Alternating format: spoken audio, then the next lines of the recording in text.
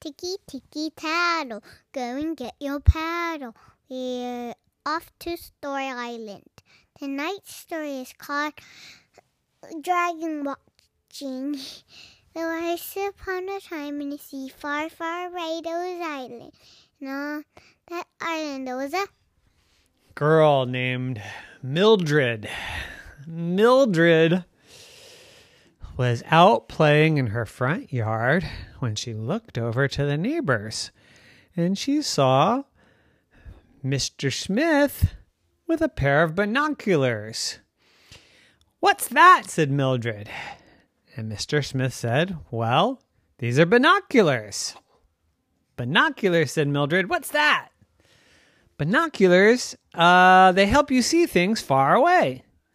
"Oh, cause my mommy wears glasses to see things far away?" "Yeah, kind of like that, but this is to see really far away. Like I could see all the way down the street, and I can see a car parked way down there." "Now, why would you want to do that?" said Mildred. "Oh, I don't know," said Mr. Smith. "But then why do you have them?" "Well, I'm actually looking at birds." "Birds? Why would you want to look at birds? What's so interesting about birds?" "Oh, birds are very interesting. They have lots of colors. They do lots of interesting things like make nests, or they lay eggs, or they fly around. They make pretty sounds. Birds are very interesting." "I don't care about birds," said Mildred. "Well, maybe you've never looked at them. Maybe you've never seen them with a pair of binoculars. Do you want to look?" And Mildred said, "Okay." So Mr. Smith helped Mildred look through the binoculars and said, look at that blue jay right there." And she said, "Wow, it looks like it's right next door." "Well, it's not. Look how far away it is. It's in that tree far, far away.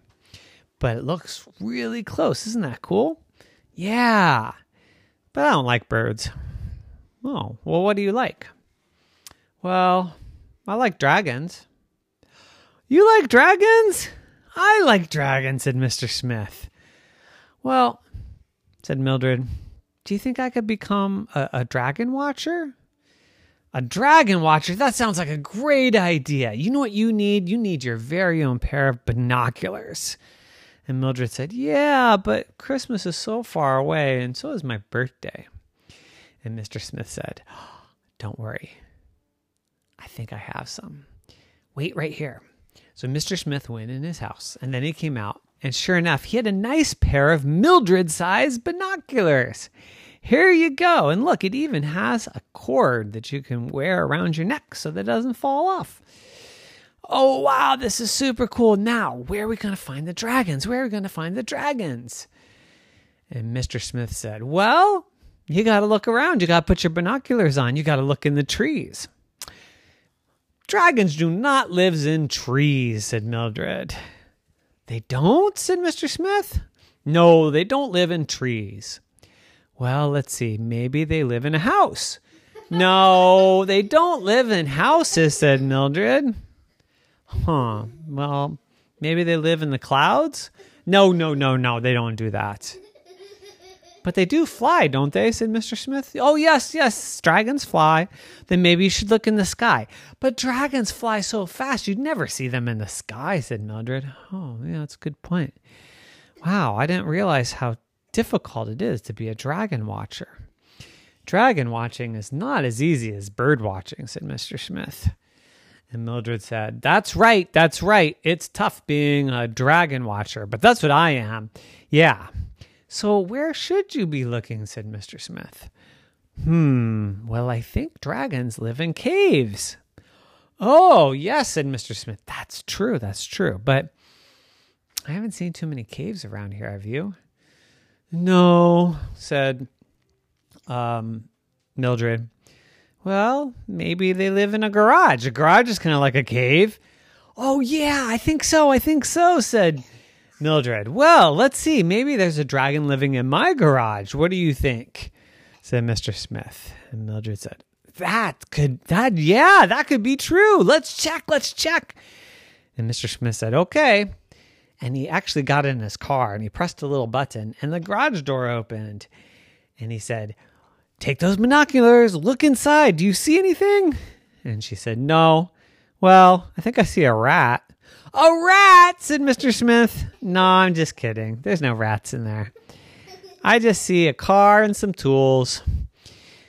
Yeah, no dragon in there. Well, what about in your house? Well, I don't know, said Mildred.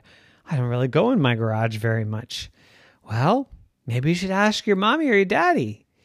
Okay, so she went inside and she came back out and the garage door opened. And Mr. Smith said, let's look in. And they both put their binoculars on and they looked in. And they said, all I see is some old chewing gum and a pair of dirty boots and a couple of boxes. I do not see any dragon. Mr. Smith and Mildred were sad. Where could we find a dragon? Where could we find a dragon? But just then there was a commotion at Mildred's front door. And from behind the door, they heard a roar. They thought, what is that? What is that? And then the door flew open, and out came a dragon. A real live dragon flapping its wings, breathing fire. Look, it's a dragon, said Mr. Smith. And Mildred said, yeah, it's a dragon. And they both looked in their binoculars. Oh, that's just your little brother. Oh, yeah, that's my little brother. He dressed up like a dragon. Isn't that cute, said Mildred. Oh, well, I guess that's enough dragon watching for today. Yeah, I'm tired out from all this dragon watching. I think I'll just go back to bird watching, said Mr. Smith. And Mildred said, yeah, it's tough being a dragon watcher. Maybe I should just be a bird watcher too. And so from that day on, every time she saw Mr. Smith, she grabbed her binoculars and she came outside. She said, do you see any dragons today? And he said, nope. See any birds today? He said, yep. And off they went bird watching together. The end. Nighty night.